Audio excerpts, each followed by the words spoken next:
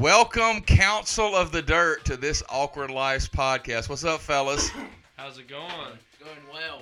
Nice cough there. Let me see. Let me just check this. Hey, y'all. Eric Adcock, This Awkward Life, would like to welcome to the podcast the Council of the Dirt. Give it up, guys. Let's go. Let's go. Yes, sir. Let's go. Council of the Dirt. I guess it's just you three guys, right? Let's introduce yourself real quick. Starting over here to my left. My name's Jackson. Eric's my father. Oh, okay. Love him very much. Right. Thank you, sir. This is Lyndon Copeland here, just a cousin of This Awkward Life. I want to get some clout off that. Yeah. And my name is Matt Davidson, and Eric is my uncle, and Jackson is my first cousin, and I'm the oldest of the members of the council. The Council of the Dirt. So, real quick, I want one of y'all, maybe Matt, since you're the oldest, the most seasoned member of the Council of the Dirt, why don't you explain to me exactly what the Council of the Dirt is? All right, so first you got to know what the dirt is. The dirt is about a 2 or 3 acre plot of land that sits right in the middle of all of our houses. Right. And it was cleared out for a house pad, like, I don't even know what year. Like, it's as long as I can remember. Long time ago. And so we would always, we just called it the dirt because it's this huge dirt pad, you know? Yeah. So that's where it was like a huge sandbox for whatever we wanted to do because there was just nothing down there, you know? Play fight. Right. So yeah, it was just pain. It was just red clay and like dirt and sand. And it was just kind of like right in the middle of all of our houses. We're all pretty much neighbors. Right. And this was before either social media or y'all were allowed to have social media, right? No, this was actually phones. Probably before a lot of social media. Oh, Yeah. 100%. Yeah. As long as I can remember. I would say easy. How old do you think we were, y'all? It started when we were probably 6, 7 years old. Yeah, it was way before. Now we didn't were call it even the teenagers. Council of the Dirt, but No, that just actually happened Right. like a couple years ago. Right. Yeah. We but yeah, it was pretty much us three. There was a couple people that would go down there and like play and stuff like that with us, but Honorable mention Ethan Camp and his brother Corbin. Right. Yeah, Right. mention- Yeah, there's a lot. There's probably a lot of also Caleb Creel. Right. Yeah. Yeah, there's probably a lot of what do they call it? When you honorary council members of Yeah, the dirt. Yeah. too. 100%. 100%. Yeah. So Consultant. But this is like the chairman of the board here. right. Yeah. So the Council of the Dirt. I remember all y'all. Of course, Jackson and Matt and Lyndon. Y'all are pretty much staples out there. And growing up, outside as kids should be, and Absolutely. there was a couple of pellet gun fights out there. Yeah, Yes. a couple of those. Machetes. Yeah, I remember couple Lyndon almost swords cut a and- kid's hand off with machete. How did that transpire, No, bro? I actually cut his thumb off, half Right, of it. right. And what So- was? How did that? I remember watching that. I wasn't even there And that I day. remember- I yeah. don't know. I remember a pipe. He had a pipe and you had a machete. So this is what happened. So we played all the time out there in the dirt, and growing up, I love swords. Right. That was my thing. Right. Y'all remember I had a shield and a sword that I played with. Yeah, it was like Matt it was actually straight up. Made a tree go dead by cutting all the bark off of it with that tree out in my It was front a yard. legit sword. So this day, it was just me and Caleb at the dirt because I guess y'all were on vacation or something. And I watched this, but anyway, go ahead. we're just messing around, and I'm like, what would be really fun is if we fought without sticks. Right. With my sword and then a machete. Well, of course I'm going to take the machete because it's sharper. Right. So we're just sparring, having a good time. Well, I cut his thumb. I didn't know I cut his thumb at this time, and he just going crazy, and I thought he was just being like, just acting. I'm like, oh yeah, and he's on the ground. I I start stabbing the ground around him, and then I noticed the blood. Right. That's always a game changer. Right, Yeah, right, this yeah. is real. Yeah, and so he goes crazy. He goes to get on his dirt bike to go home, and it won't start. And I'm just sitting there watching this all unfold. And I think at this point I turn and look towards your house, Right. and you're like raking or something, and you look at me and you're just like, and act like nothing's wrong. 'Cause I didn't want to get in trouble. So he eventually gets his dirt bike to start, and he gets to his house, and they go to the ER and whatever. We see him that night, and he's fine. But he still has half of a thumb Yeah. because of that. Right. And that was always So I guess you could say that I won that fight. right. Yeah. Yeah, you I definitely think so. would. And then Definitely there's some come on, pellet gun champ. wars and some things like that. But I want to talk about. I really want to hit y'all with a hard question here, just straight out the gate, guys. Yeah. Who sleeps better in service? Who falls asleep? That's gonna be Jackson. definitely Jackson. I think it's gonna be. That's me. gonna be Jackson. I'll See, Lyndon can fall asleep on the front row, but Jackson will fall asleep while cadetting on the platform. You ain't never fought a fight.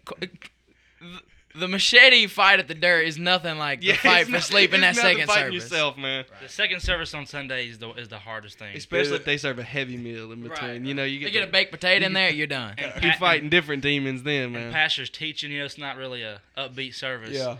It's tough. Yeah. Tough. Well, you think he ever looks at y'all like, what?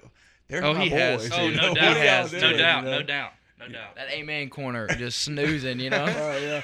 I can just see him up there like, really? What are y'all doing? Yeah, because all the other kids are in Sunday school. It's just us up there. Well, I fell asleep in Sunday school the other day. So, happens so with that stuff. so many things I really want to talk to y'all about.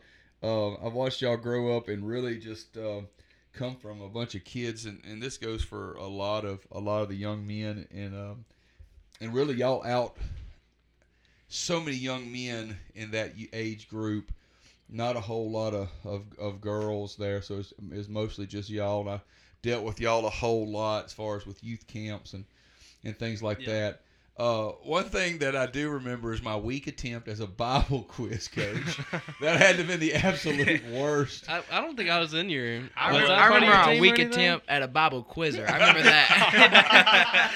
I was good the first couple of weeks, and then I was like, man, this ain't for me. To that point, real quick about Jackson being a weak Bible quizzer. He wasn't really a weak Bible quizzer, but he wasn't just the hardest hitter. Right. So there's a story. We went to we were in Buford quizzing. I think we were intermediate. And that's like the remember. Duke. Yeah, you're in the Super you walk Bowl. into Duke Stadium there or whatever. Yeah. So we're in a tight spot. Like the last couple questions, we're tied. This man buzzes in on a 30-point question.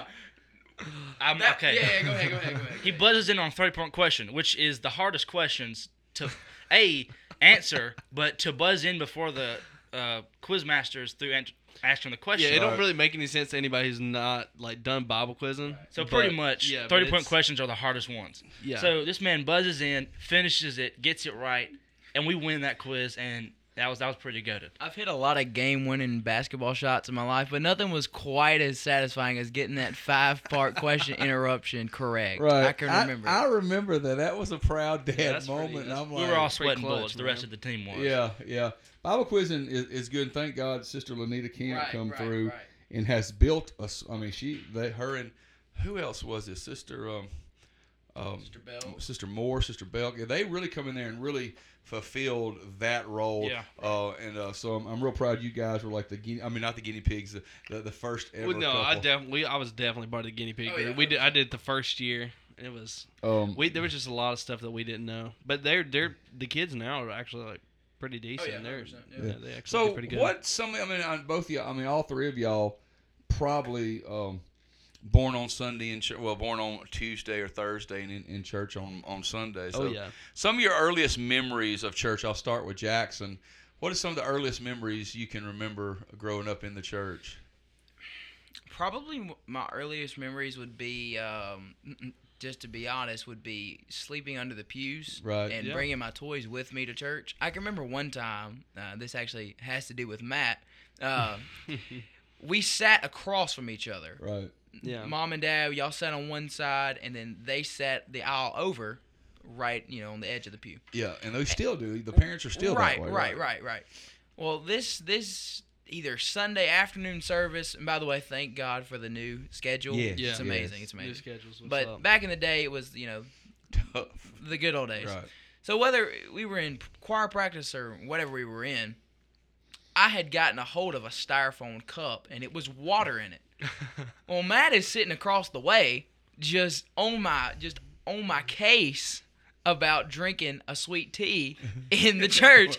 I don't remember this at all. I don't know if you'd be saved these days. Meanwhile, I'm just sitting in the corner, just sipping on some water. So you're thinking it's sweet tea, but it's water. I guess so. Yeah. I don't remember this at all. Well, I remember it very clearly because I'm sitting there just knowing that he's wrong in this and that I've actually got water in this cup, not sweet tea. So that's was that a tell-all, a run tell, or whatever it was? It probably What did I used to say? A tell-on. Yeah, that probably was a tell-on. But, Tell-on. And then I also remember the first couple times I ever ran the aisles. It was a lot smaller church, but I got good running the aisle story. Dad would hold my hand and run around the church, and I know you have some experience with that with Walker as well, but that's probably some of my earliest memories. Man, that's awesome. Lyndon, what about you, man? So, I kind of had the same couple memories growing up. As far as our first memories go, I too would bring toys and play under the pews. I think every kid does that. Well, I remember I was feeling a little, and this was a Sunday night. Church was on fire. Like the choir was singing, it was amazing. Well, I'm playing with my toys or whatever, and I'm like, you know what? I'm gonna run the aisles next time. They run. Well, I sit on the right side of the church, so I'm kind of like right towards the end of the lap. Yeah. You know. How old do you think you were? I probably was like 5. Yeah. There you maybe, go. Something like Good that. old leg stretching age. So you gotta understand, I'm wearing some Stacey Adams. Right. Yes, sir. And then they have no grip whatsoever. Yeah, you was walking different. And I was. So I took off running, and I come around the first. No, I come around the first corner, and then I go take a left to go up the center aisle, and my shoe comes flying off. And this is my first time running the aisle, so I went out on a limb, you see. Right. And I remember Alan Graham coming picking me up off the ground. I'm crying. You know, I'm embarrassed. He comes and picks me up off the ground. He's laughing, smiling. He brings me back to my mom. And I can't remember the next time that I ran the aisles after that. Yeah. But I was a couple of steps closer to the Lord after that. I have a bunch of like weird memories. One time I had somebody gave me some money for offering, and I choked on a quarter, and somebody had to hit me with a Heimlich in the women's bathroom. I don't know if anybody else lived through that. And then my running the aisle story. For some reason, we had a youth rally or something. We used to we never had stuff like that. And there's a church in Canton, the Bryants. Like most of the kids that went there were a lot older. And so we had this youth rally, you know, and they start running the aisles, and I was on just getting the fray as they come by. Yeah. And actually, a guy that's in the Marines now just trampled me. I was like, I don't know how old I was, but I was done for. And then another one come up behind me, and he never skipped a step. I remember he just put his like hands under my arms and picked me up and carried me the entire rest of the time he ran, and then dropped me up front. Yeah, it was I forgot about that until and he started talking about running the aisles. That's funny. So growing up in church, I guess y'all have been I never say sheltered, insulated. Yeah. And insulation is a good thing. You have to have that in houses and wiring and things like that. I hate it when people say something about sheltered. I don't think anybody's ever sheltered in this life. No. You're going to be exposed to some junk, something all the time. So the insulation factor, I know we've got y'all have grown up under, oh Lord, so many great youth leaders, and of course our pastor. But some of the youth leaders that's had effects on y'all's life. Jackson, why don't you start? Can you name one or two, and maybe, and y'all can name the same ones. Yeah. But I mean, I know we've had a good many that's been real influential in y'all's life. Yeah, I can name several just from growing up. Probably my earliest as far as spiritual mentor, I guess you could say. And this was a throwback. But Sister Glenda. Oh, she was our Sunday school. Class. She was our Sunday school teacher, and there were several things that. Our first Sunday school teacher. Yes, as far as that I can remember, you know what I'm saying, like, you know, but she, and kind of like you would do that. Whenever in your Sunday school, you would. You put your own spin on Sunday school, and she kind of did the same thing. She would take and almost just teach us. It wasn't as much, but I can still remember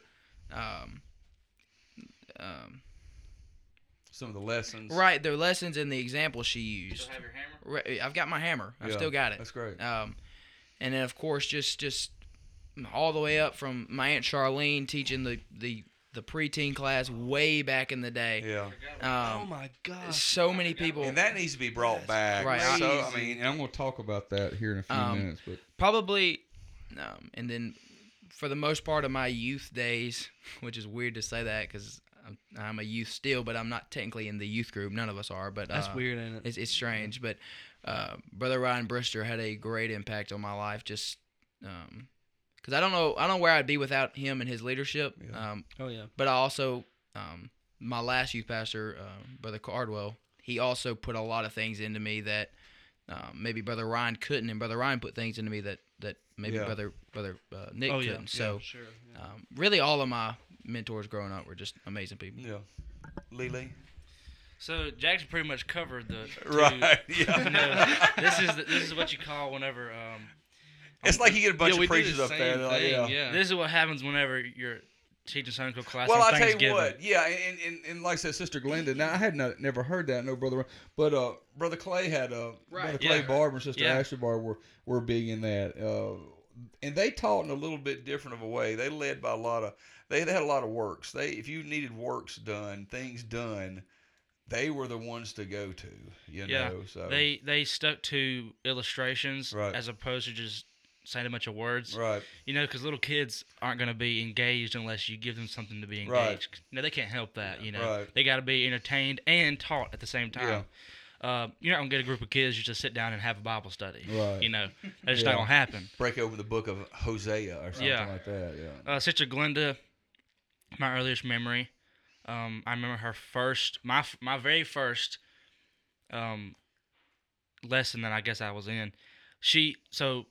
Our Sunday school teachers every quarter would change like the theme, and then with the theme there would be a new group of kids, you know, and we were that new group of kids. And her first lesson that she taught was about her not having our blood on her hands, you know, because she was our teacher at the time, and she has been trusted to teach us, you know, and stuff like that. So she got it. The seriousness of the seriousness of it really hit home the first day. Yeah. It was immediate. Right. So the first lesson. The illustration she used was she had a bottle of ketchup behind her podium, and at the end of her message her lesson, she put it on her hands and come around the podium and was like rubbing it together, and she said, "I don't want y'all's blood on my hands." Wow. And of course that just hit us. That just you know. And that was my first, I guess, lesson I remember, and it hit home. I remember that to this day. Wow. And then, of course, Brother Ryan. Yeah. He was and there are so many more. But but those just stick out. Yeah. He was our preteen class teacher, and then he was our youth pastor. Yeah. So he pretty much raised me, you know. Yeah. What about Matt? Yeah, I'm just 2 years older than y'all, so I had just a little bit different. You come in with like Brother Andrew Howard. Andrew Howard. He was actually, Brother Andrew Howard was actually going, and he was, I think it was like in the last couple months, he was youth pastors whenever I kind of started coming to the youth, and then whenever he went out, Clay and Ashley Barber, which is actually some of my family. But I would think that would have been a good mix for you because you were pretty rowdy, ready to mix it up and stuff like that. You liked, and you and I was wild. Yeah, well, what I meant like that is like you and Clay are almost. Y'all like the outdoors. You like cooking. I mean, we got along really good. Even though like he was our youth pastor and stuff like that, like there was still like respect there. Obviously, God kind of knew.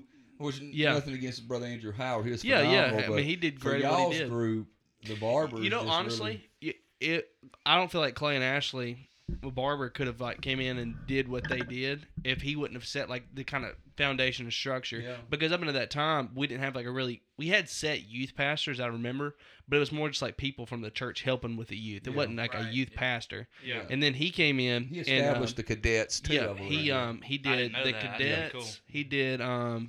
He gave us like at that time we were Elevate Youth. Is Clay or no? This is Brother Howard. Brother Howard. Yeah. He did that. He actually made like merchandise, like hoodies and stuff like that. He kind of started all that, and then Uncle Clay, Clay Barber, he came in, and he kind of took that and ran with it, and kind of did like a lot of the same stuff Brother Howard was doing, but he would teach more and stuff like that. I still remember.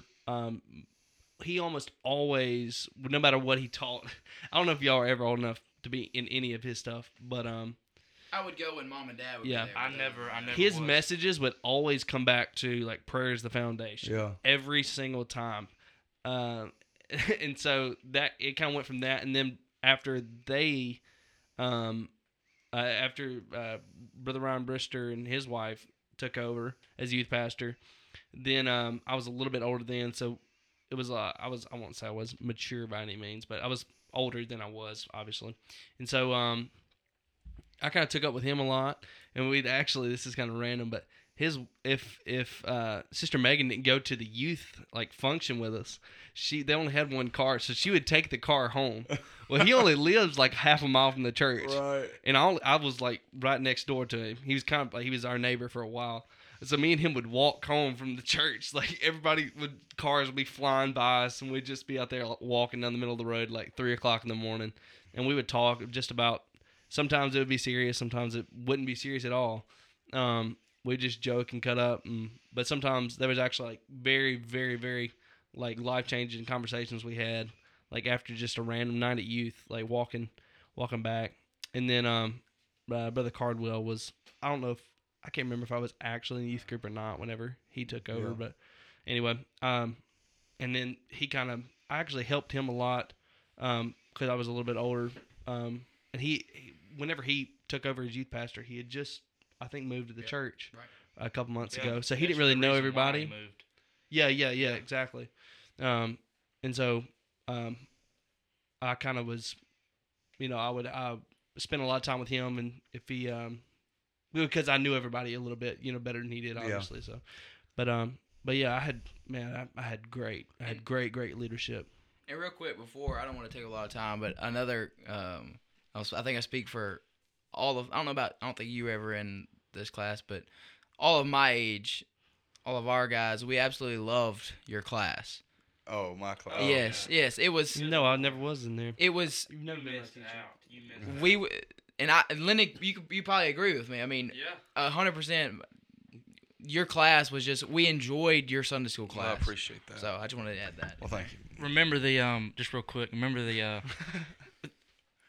remember when we had to learn all them verses? Yep. And whoever learned the verses could still go on that trip. Right. That's what I was getting to. Yeah. Y'all still haven't taken us on that trip. Yeah, I know. That's So. going to be a Holly question right there. But It comes back to haunt you, all them false that promises. was when y'all were like 8 or 9. It was, I can't remember. But yeah, we're going to get to that. I promise you we're going to get to that. Someone stopped me the other day in town, and he was talking about how great, this is another minister, and he was talking about the culture of our church. And about how you probably couldn't find another church anywhere that had a good culture. And I think he's talking about it as far as, obviously, standards and holiness and things like that. But I want to talk a little bit more about the culture of acceptance. Yeah. Our church has always been one of acceptance as far as there's not any big eyes, little you type things, Y'all growing up, and here y'all are, and I want to come back to this in a little bit. But all three of y'all operate on the platform in multiple levels. I know Matt sings in the praise team, runs media, and fixes things a lot, and Jackson, you and Lyndon both sing in the praise team, and Lyndon plays the piano. I don't think there's anything that a young person loves more than attention from an older, cooler person. And so that's so true. Yeah. So talk a little bit about the culture y'all are instilling. I know that, I'll be 50 years old this coming year. That's half a century. And I think in some ways, when I come into the church, it was 30 people. Sister Ashley was one of the first youths. I can remember the bus me and Sister Holly took out, and I think Ashley was a youth there, and Lord, I can't remember rest. It was just a handful, but Pastor Copeland's always tried to instill an inclusiveness amongst people. So tell me a little bit about the culture y'all are trying to create. I'll let Lyndon start out with this, as far as acceptance, new people coming in, and talk. And I want to talk about. And I know I'm throwing this big question out there, but you talked about Aunt Charlene, Sister Charlene, when she taught the preteen kids. That's something that needs to come back. Right. Yeah, and I do believe. I think there are, like outside of Sunday school, I think there are some small groups and stuff like that were coming up this year. I know. I think it's not going to be for the preteen, but I think Brother Dylan Kraft is going to be heading up. I'm going to help him out with that. Maybe y'all can guest star in some of that, because there's nothing more than young men look up to older older, that's true. older young men, whatever. But anyway, talk a little bit about our church culture and what do y'all do to, say a new member comes in or someone prays through the Holy Ghost that's your age. What are we doing out there in our church to make them feel more at home? It really just starts with speaking to them, like in services, and maybe invite them to come sit on the front row, because no new kid is gonna just come sit on the front row with the youth group, Yeah. And really, I think it's just extending the hand of hospitality to them. Yeah. Just being friendly, speaking to them. If a kid does not feel welcome, then they're just gonna shut off all their emotions as far as church goes, because church is already kind of a vulnerable place for someone that is new to them. Yeah. You know what I'm saying? So if they can feel comfortable with the youth group and then start going to youth events and starting to get familiar with everybody, then just a couple weeks or couple months, they're going to be, not at the same level, I guess you would say, but they'll be comfortable with our youth group. And as far as our youth group goes with the acceptance level, I don't think there's a single type of kid that could come into our youth group that they wouldn't be accepted. Right. Yeah. It's just because they've seen the way that we've handled new converts, and then really the adults in our church, Yeah. As far as a culture that we're trying to create is the younger generation that's coming up. We lived through the building of our new building. Right. We went up there many times. We helped build the gym. I think the culture that we're trying to build now is just nothing's free. Right. I think it's really weird for a kid. It's not weird, but probably going to have to cut this part out. I'm starting to. No, go ahead. But for a kid to be born into a church this size, it's almost second nature to them to think that this just happens everywhere. Right. This doesn't happen everywhere. It's got to be fought for. Yeah.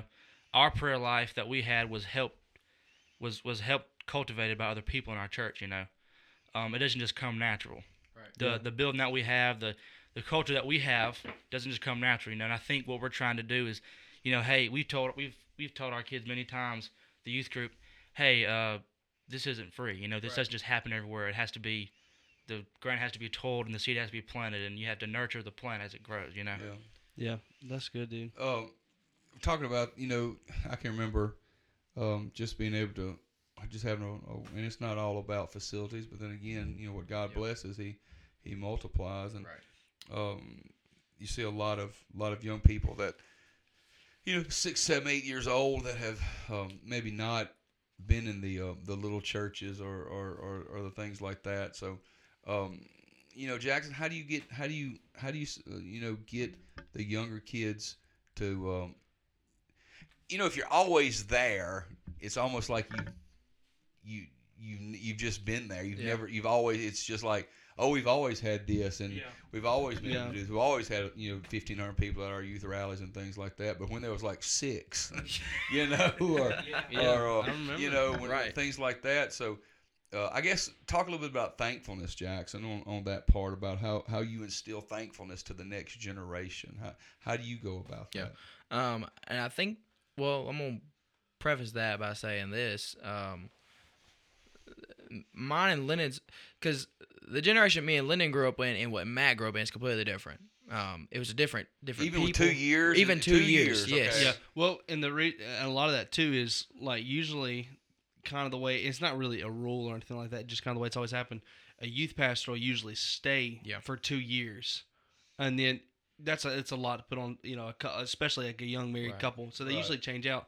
So they kind of grew up in not a different youth group, but I was friends with a different set of people with them inside of I'd say the church outside of the council of the dirt. Outside of the dirt. Okay. And so with that came a and luckily for us, all of us guys, like you said, there wasn't a whole lot of girls. There might have been 2 girls other than, but there was probably Kayla and Bree.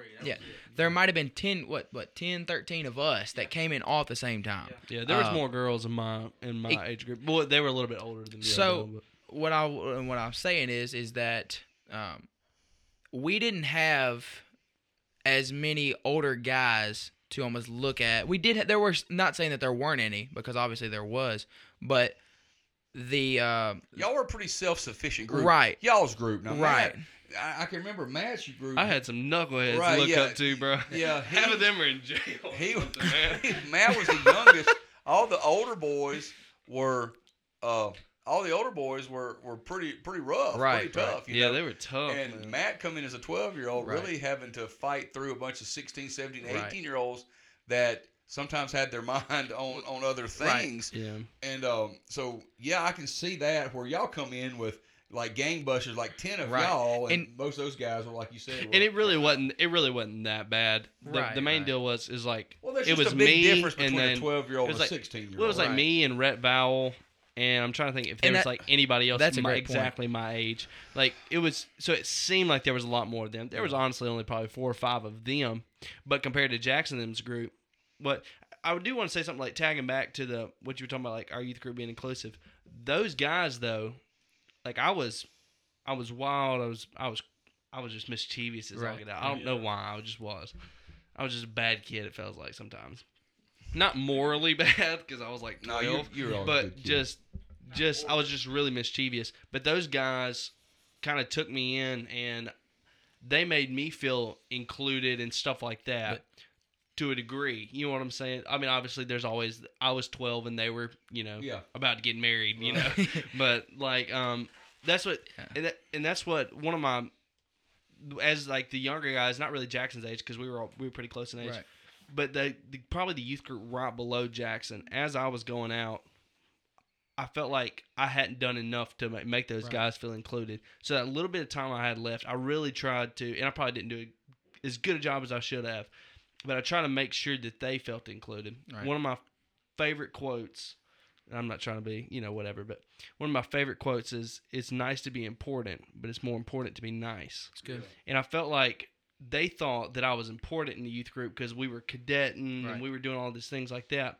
But it really wasn't that important. It was more important for us to, to be there for them. Yeah, exactly. Yeah. And that was the whole point we were there. I think that's about thankfulness. Teaching this young group is.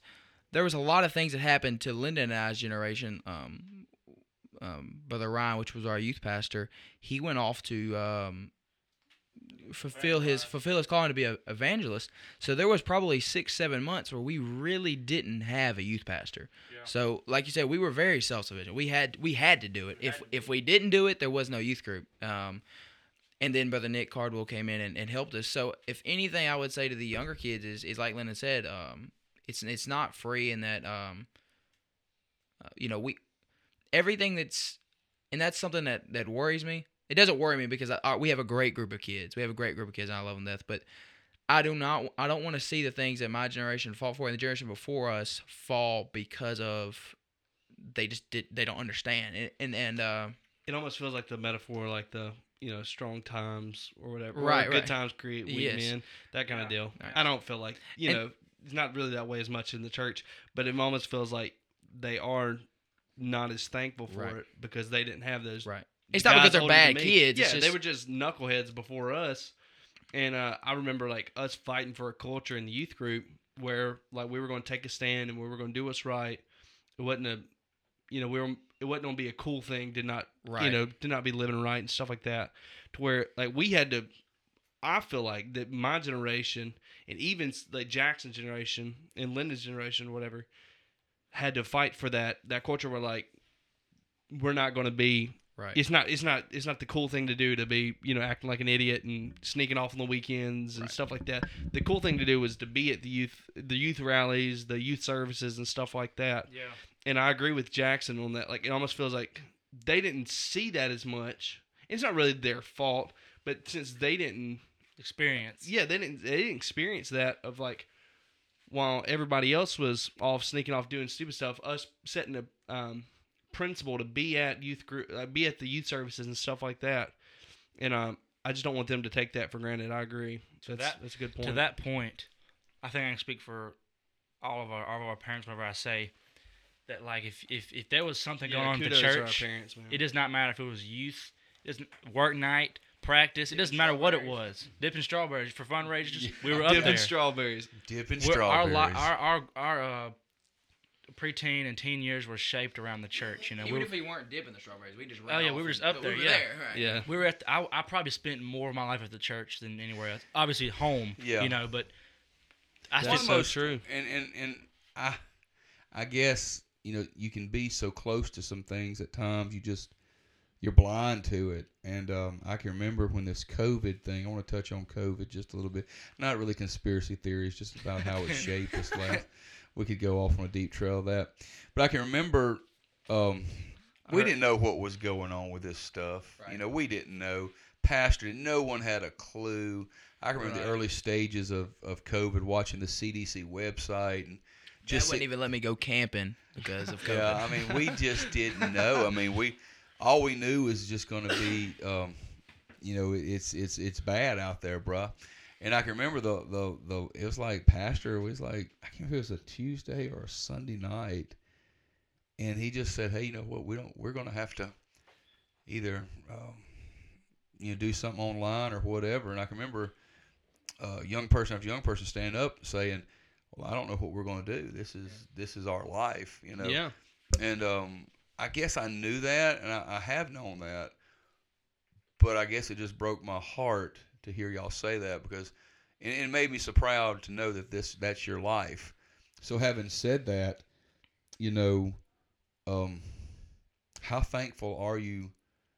And that's just whoever wants to answer that, about how, you know, how COVID, because y'all are social creatures. Matt's a social animal, but he likes to socialize in the wild a lot. Yeah. I mean, it was definitely COVID or the COVID time where we were having, you know, driving church. To me, it really showed like how strong our youth group was and how much their heart was in it. Because they weren't doing it just for because their parents were making them. Because there was a lot of opportunity to just. There were several nights where we would, and this just goes back to fighting for it. A couple of guys and girls would be like, "Hey, let's go to church and pray," and we would be up there for hours. Yeah. And it was almost maybe not as much as we wanted to pray. I mean, obviously we wanted to pray, but it was just to be with each other, and that created such a bond with. And I feel like my friend group is so much closer than friend groups that you might have had, and that like my sister might have, because of what the things we went through.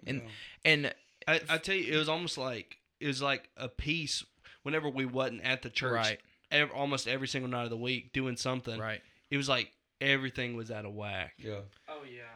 Everything was like it was just like I didn't like spiritually, physically, everything. I just felt completely out of order. I'm pretty much a creature of habit anyway, but like especially during all that, and it really made me proud. Especially like Jackson talking about like all them really taking initiative, like go up there and pray and stuff like that.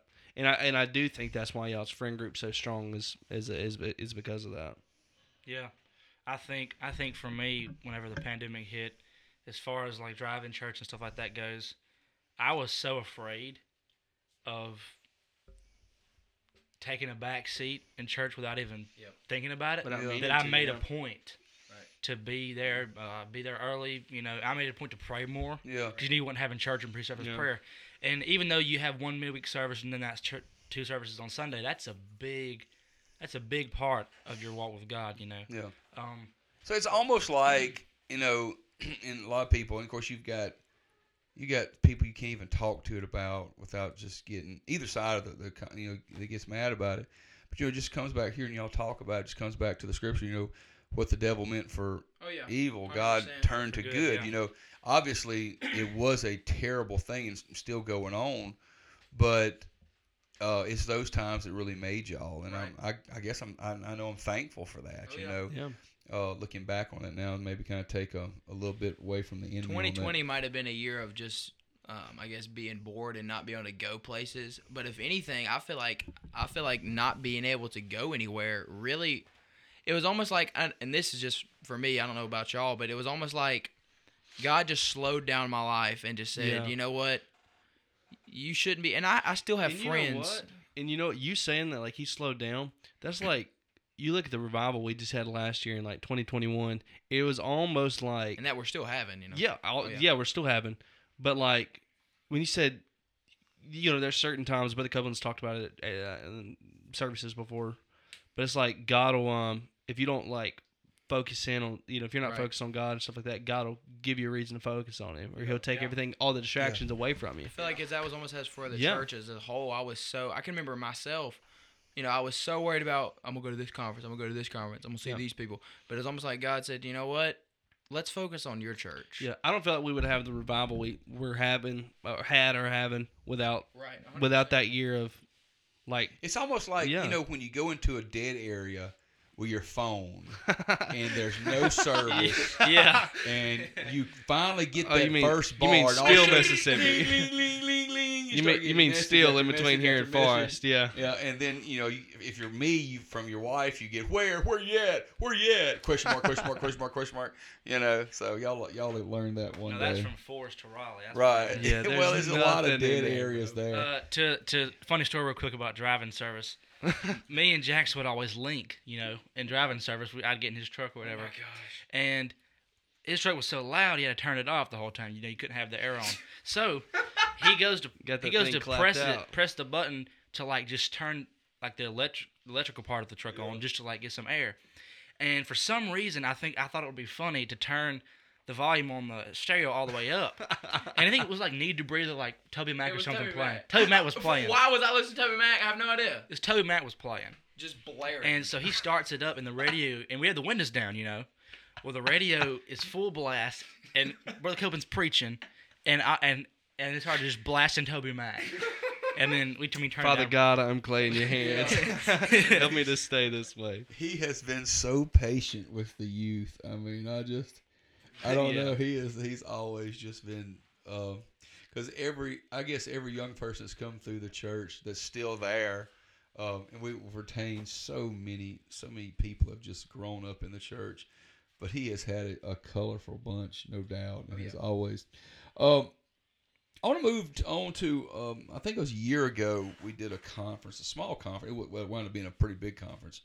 And the youth did everything. Y'all did every bit of the music, the multimedia, things like that. There's a small changing of the guard, it seems like. I know we've got a couple of... Ellis has just stole the drums from Chancey, basically. Ellis is a beast. And, Brother Chancey still gets to play it. He's a beast still, too. Yeah. Oh, yeah. But Ellis, I think, takes the bulk of everything. And, we got Corbin and Ryan up there on the bass at times. Jude on organ and keys. Corbin looks like a musician. Right. No expression, just tearing it up.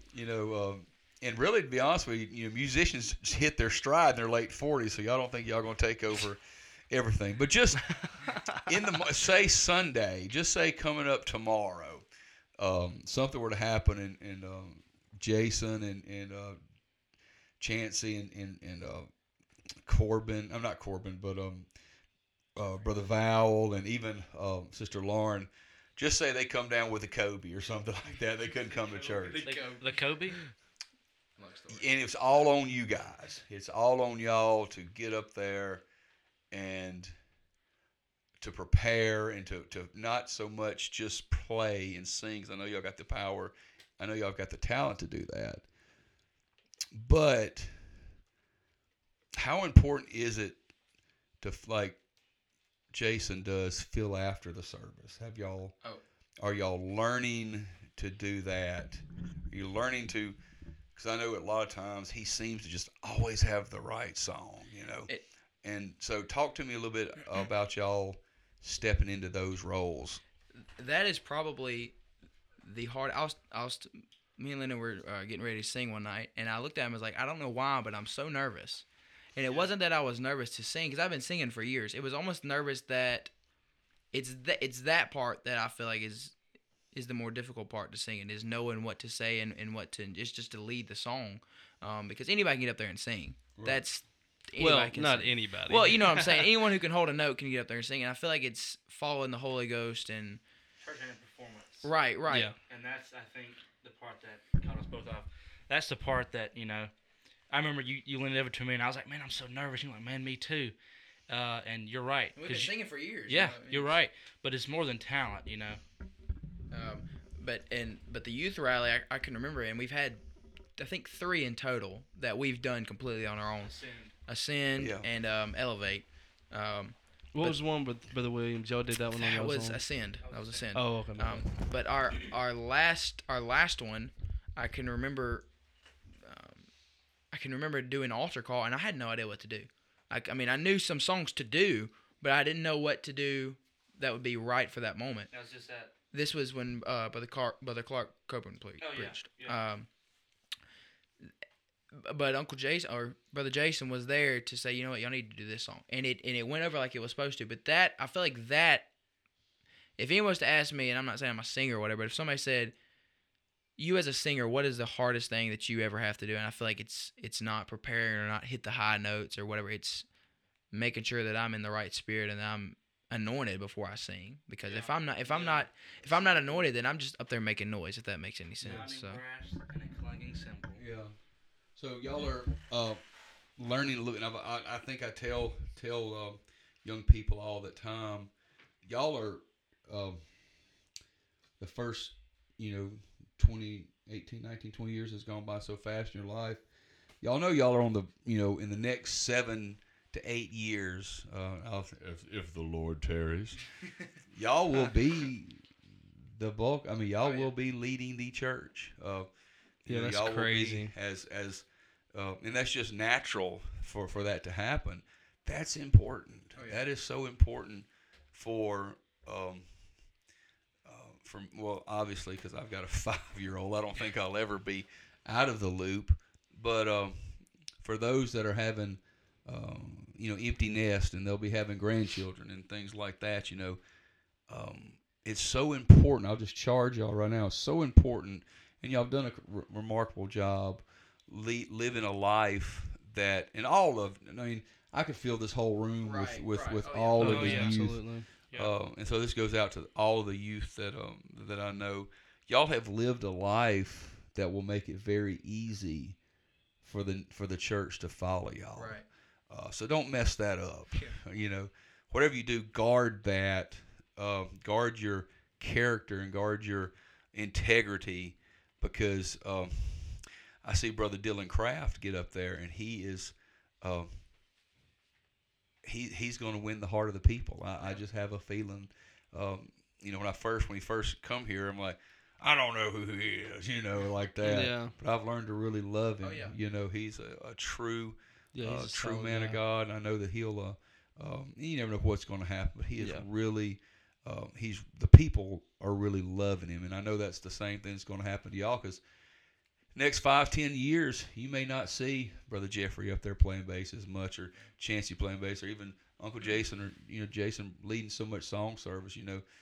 That's gonna have to go to y'all. So I applaud y'all for living a life that's gonna make that an easy transition. Yeah, but just like you said, I may be talking too much, but just like you said, we're doing that maybe for the younger kids. It was like my dad, like that older generation that did that for us too. Right. So it's not like we're doing all. We said it was our fight and stuff like that. But these kids coming up have their own fight too. I don't want to discredit 100%. That. Everybody just like y'all had y'all's own fight, And so it's maybe you're giving us a little bit of the credit for that, but we probably wouldn't do that if it wasn't for y'all. So it goes both ways. Well, I think we've all worked so well as far as the Lord's helped us under the leadership of Pastor and everything like that. How we talked a little bit, and I think the Kobe really brought this out. I'm all for some corporate prayer. I mean, I like the corporate prayer, but I'll be honest with you, I like getting up at the church around 4 a.m. sometimes when nobody's there. Well, I guess it's just being alone, being where you can sit, and in corporate prayer, if you're just sitting there, people think you pray. Right. They kind of look at you funny. But if you make a point to get up, and you ain't got to get up at 4 o'clock. I'm just saying, if you make a point to get up at 5 o'clock, and you're just sitting there thinking on the goodness of the Lord, no doubt that you've got His attention. So, and Lyndon touched on this alone time. Talking about just really praying and really getting into the Holy Ghost alone. And we can think is so. Corporate prayer versus just private alone time. I'll let each of y'all kind of touch on that. Well, how do y'all feel about it? Do you like the corporate prayer? I like just the me and the Lord. I'm a people watcher, so it's hard for me to go into like a room full of people and not watch people, and also like listen to other people. I know me and Jackson, we usually are at the church. We have to be at work at the same time, so we're usually at the church at the same time praying. Yeah. But it's not like corporate prayer. But just like Jackson was talking about him being like filling after the Holy Ghost and stuff like that. If it wasn't for these guys, I'm not really involved with like the music as much as they are, the music side of it and stuff like that. But if I wasn't, if it wasn't for their prayer life and stuff like that, then they wouldn't be able to do the things they are do. So they probably wouldn't say that, but I'll say that about them.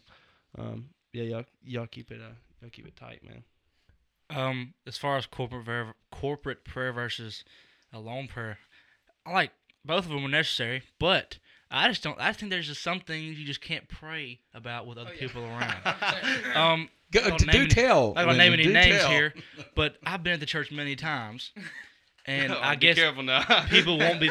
Be careful. They don't know you're there. People just don't know that I'm there, and they're being very audible about what they're praying about, and they probably should just prayed about it at their house in their own prayer closet. Them and the Lord. But I like a good prayer time with other people, But as far as just what I prefer over the two, I like alone prayer, I think just sitting and listening. Oh yeah. Some people like to just be saying stuff the whole time, but you gotta listen. I think I don't really know if I can pick one. Alone, I guess you could say alone time prayer it's definitely a time where you can just sit there and really be at peace with your situations or pray about things that maybe you just want to pray about by yourself, you know what I'm saying? Or straight up fell asleep in the church. Right. Doing some alone As prayer. have I. As have I. Woke up 15 minutes later thinking I'm like 3 weeks. For God. But you've never had a nap like you had before school when your mom makes you go in there and pray in the church. So you go pray, you go lay under a pew and you take a little nap before school.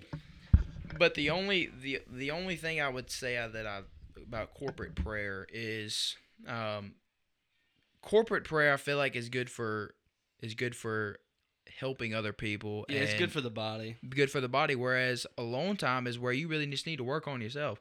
I know there's been several times whenever I was growing up.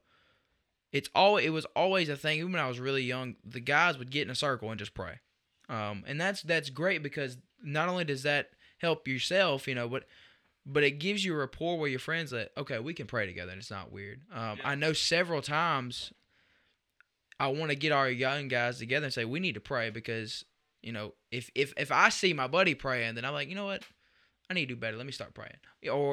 And so corporate prayer is more of, in my, and how I see it is, what can I do to help the younger generation really? And us older guys will get together and pray too, but the majority of the time I see the older guys praying with the younger guys. And I don't really know about the girl section. I don't, whatever. Well, I talked about couple. It wasn't this Sunday, or Sunday before last. Youth group just got caught up upstairs, and my Sunday school classes are mixed in with the youth now because we don't have a room. But we really just got caught up in the youth room in prayer. Yeah. And some of the young, it gets pretty wild up there, and some of the younger kids had never been in that. Wow. And y'all were baptized in a prayer room. I'll be honest with you, y'all have been in some. I know y'all have been in some pretty wild ones, but I've been in some heaters, man. Yeah, there's been a few of the younger people that just have not been exposed to that, and so I did talk to some of the older girls. I'm like, y'all need to get these girls in a circle. I guess we've been circling the wagons before service for 20 years almost now, and I want to encourage y'all to keep that up.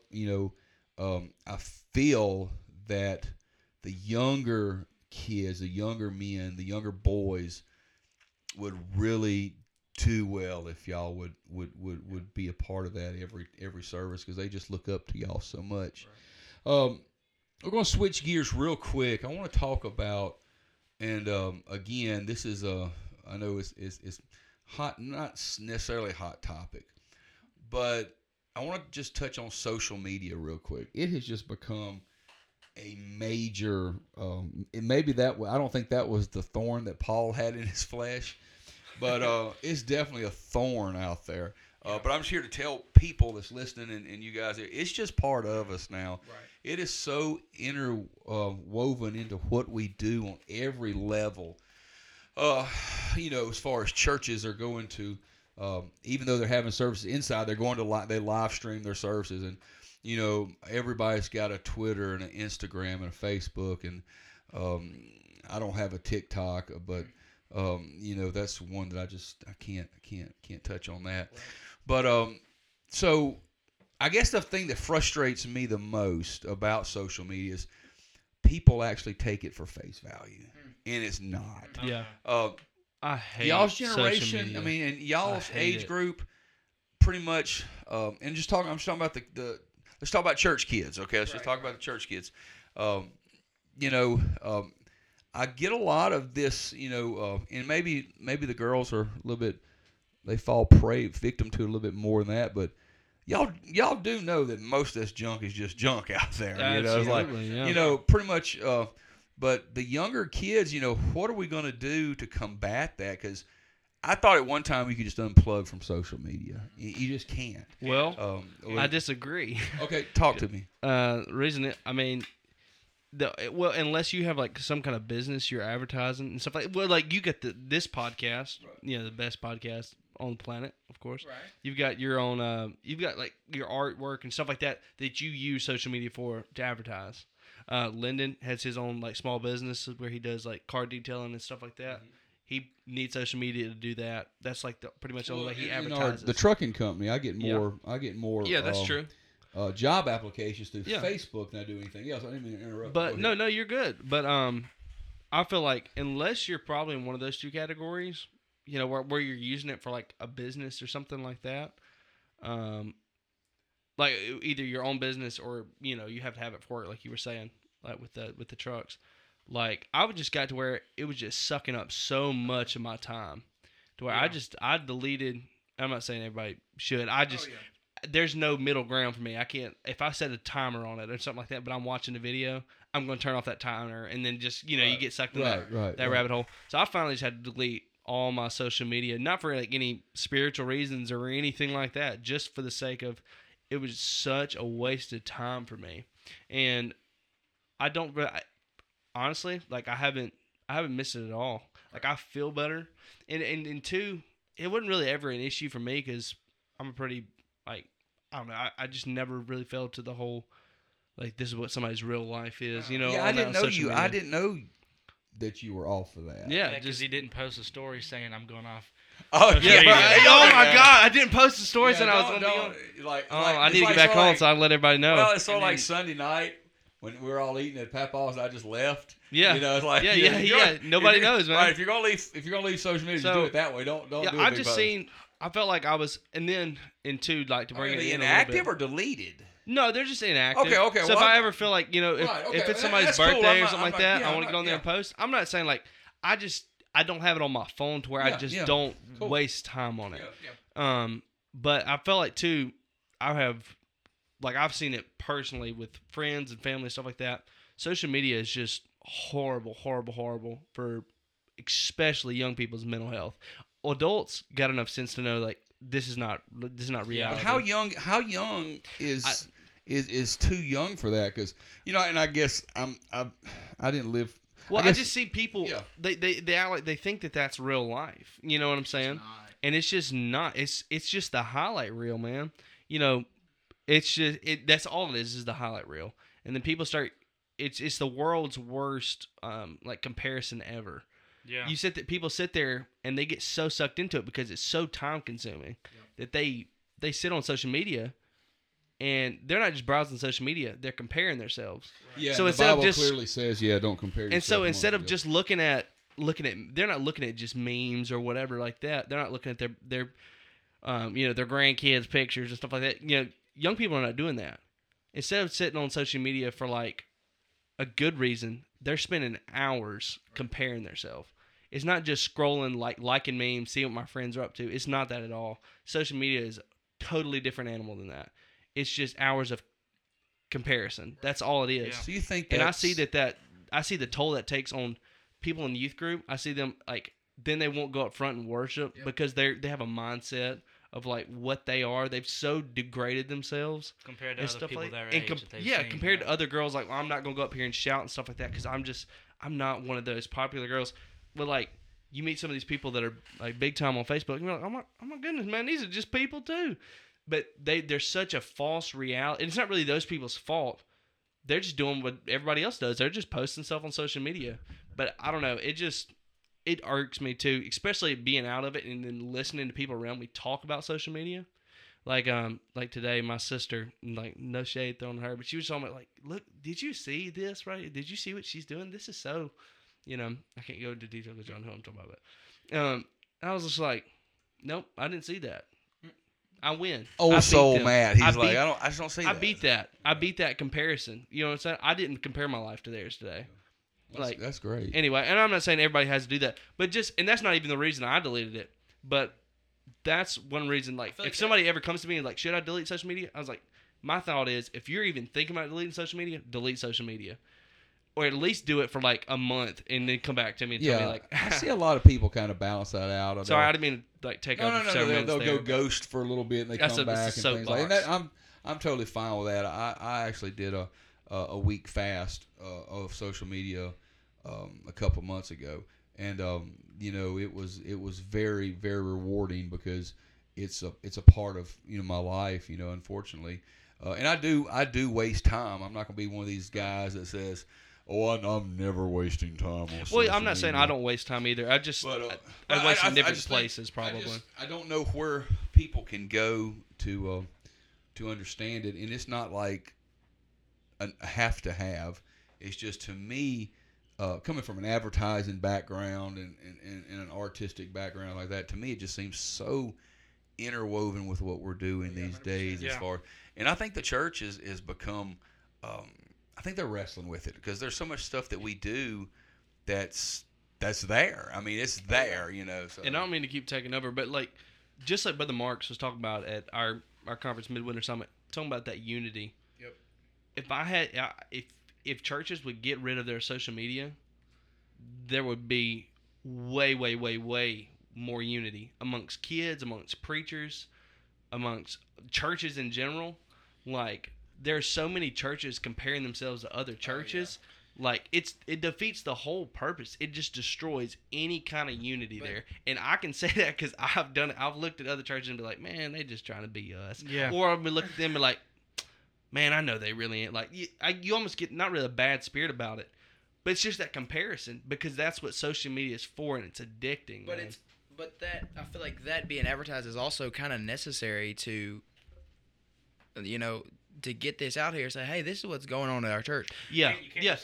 There's a balance. There's a balance. And so, if anything, that's the church's fault for being that way, and that's something the church needs to work on. I was gonna say about, and that was leading me to my next question is this, and it's gonna sound crazy, but obviously we've got vessels of honor and dishonor, and you can almost type social media to that.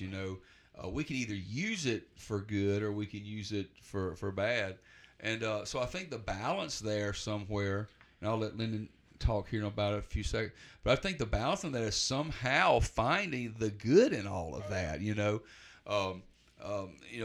A person gets a new car or this, or they're out at Lou's and no one really, and I always try to pick fun at it. Like, if I make a bologna sandwich, I'm gonna put that bologna sandwich on there. So I've always tried to take my daily life, and my social media account is very scattered. It's my daily life, from being a dad to being a husband to being.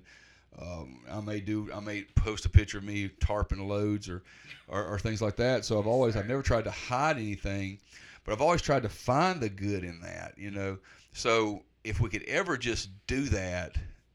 Yeah, that's one thing I'd say about you. You're not posting a highlight reel. I feel like you're very, very real on there, and that's like a breath of fresh air. That's one thing that's like that authenticity is like that. I feel like that's what's gonna make people successful in social media in the next couple of years.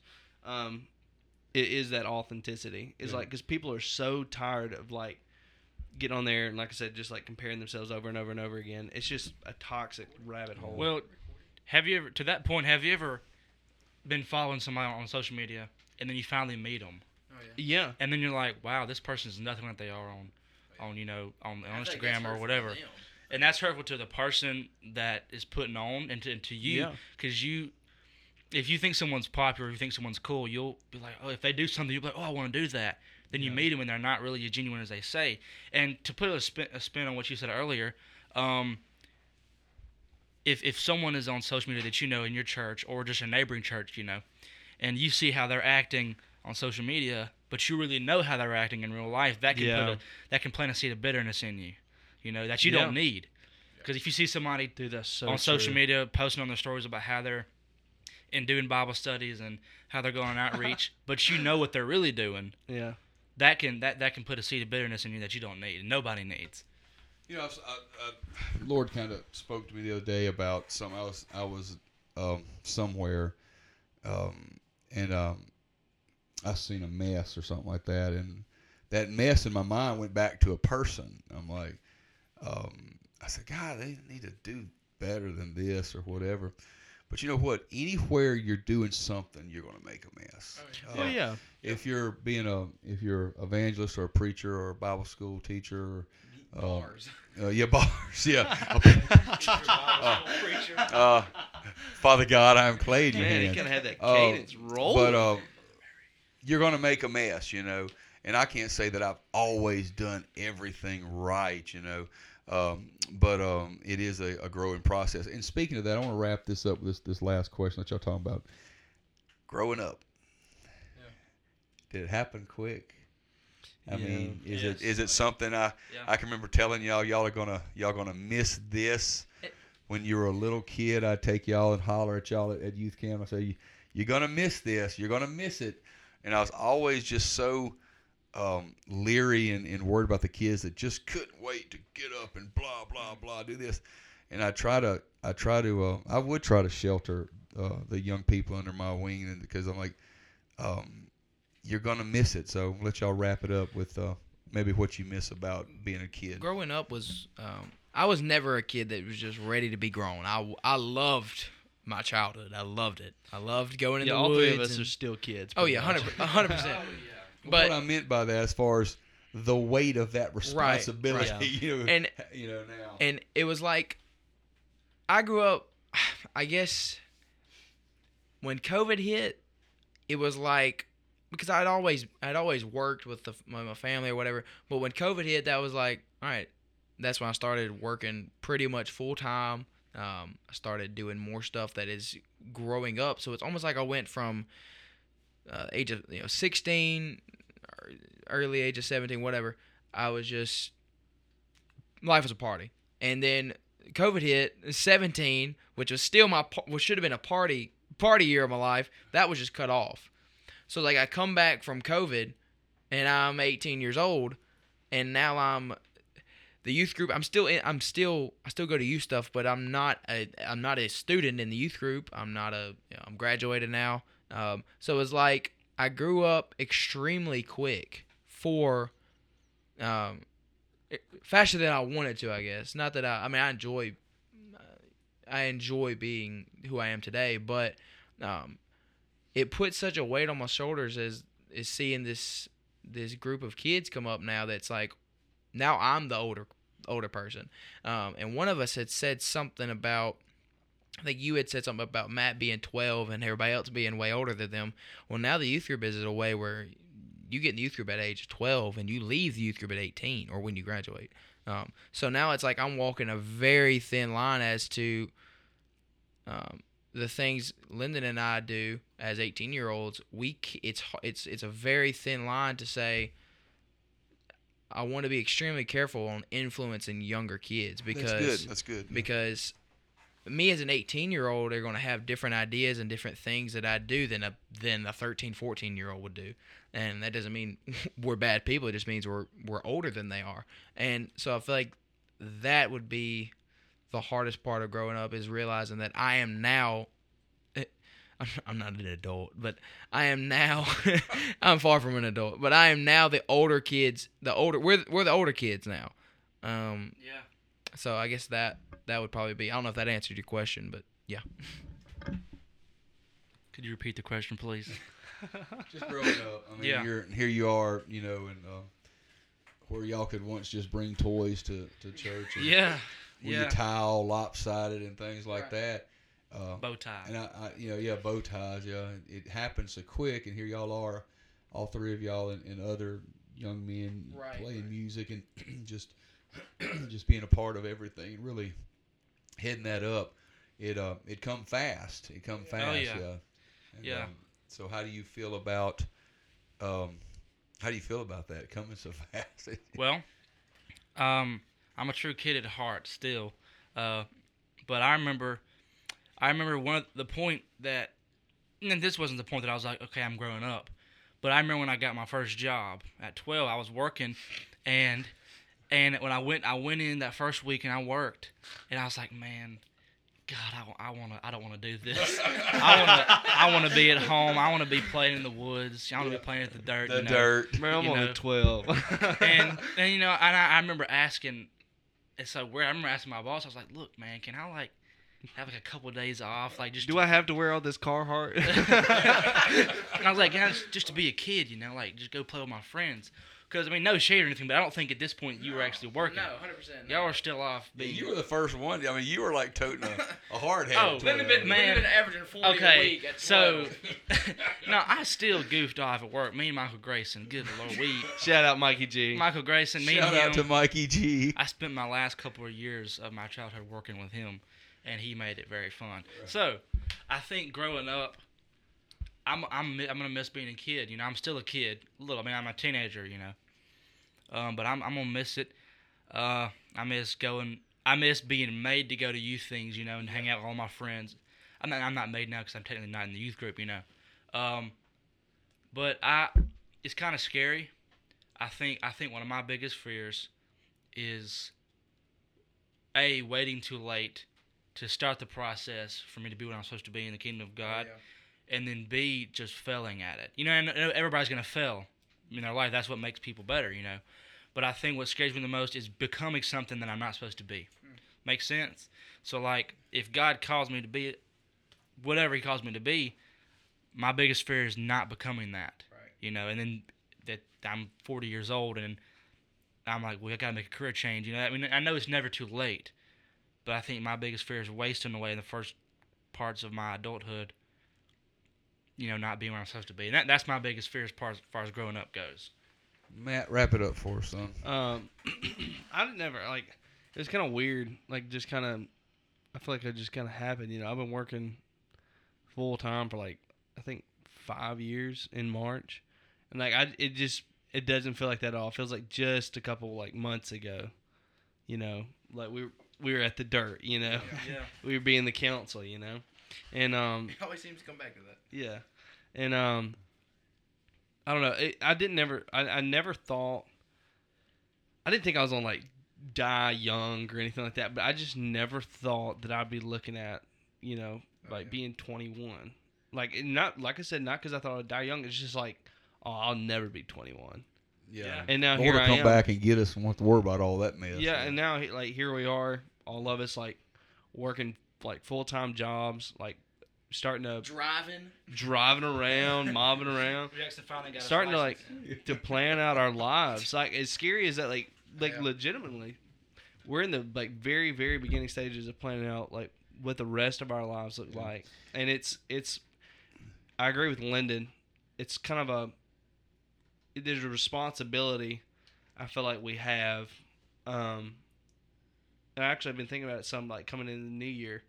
But we have a responsibility to make sure to be filling after the will of God and stuff like that, and to fill out our calling, whatever God wants us to do. And I feel like a lot of us already know, but make sure we pursue that. Right. We're not. We say we're still kids at heart, but there's still a time the Bible says you put away childish things. Right. Yeah. And that's kind of one thing. Even with the social media, coming back to that, that's I feel like maybe that's one of the reasons I just decided to get off of it. Just feel like I'm trying to maybe put down some of those childish things. Same thing with them. Like they're like just seeing them leading like in the, like worship and music and stuff like that. I feel like all of us are kind of doing that. Oh yeah. And that's kind of been my focus coming in this new year. It's just like putting that kind of stuff down and like not trying to grow up too fast. Right. You know, obviously we're still hanging on to. I mean, I don't think guys ever grow up. I've seen some stupid stuff my dad's done. Never grow up. Yeah, still will always be the council of the dirt, but yeah, just want to try and focus up. I want to tell y'all that I'm proud of y'all, and I think that y'all are all headed in the right direction. And you know, I don't think you can mess up anything at this point if you keep your mind on God and keep your focus. I listened to a quote today, and Verbal Bean said, "When we're in the will of God, we're giants." But if we've got to find that will of God, and I know everything we talked about today will bless some young people, and I want to shout out to all the young people there at the church and the other kids all shout around. Shout out Royal, shout out Chosen, to all the other kids that y'all know from other churches and things like that. Just be encouraged about living for God, and 2022 is going to be. It's going to be it's not lit's an old word now. I don't even think that's a thing anymore. It's going to be busting. No. Oh Lord. No. Might as well end it there. Anyway, I love you guys. Thank y'all for love you.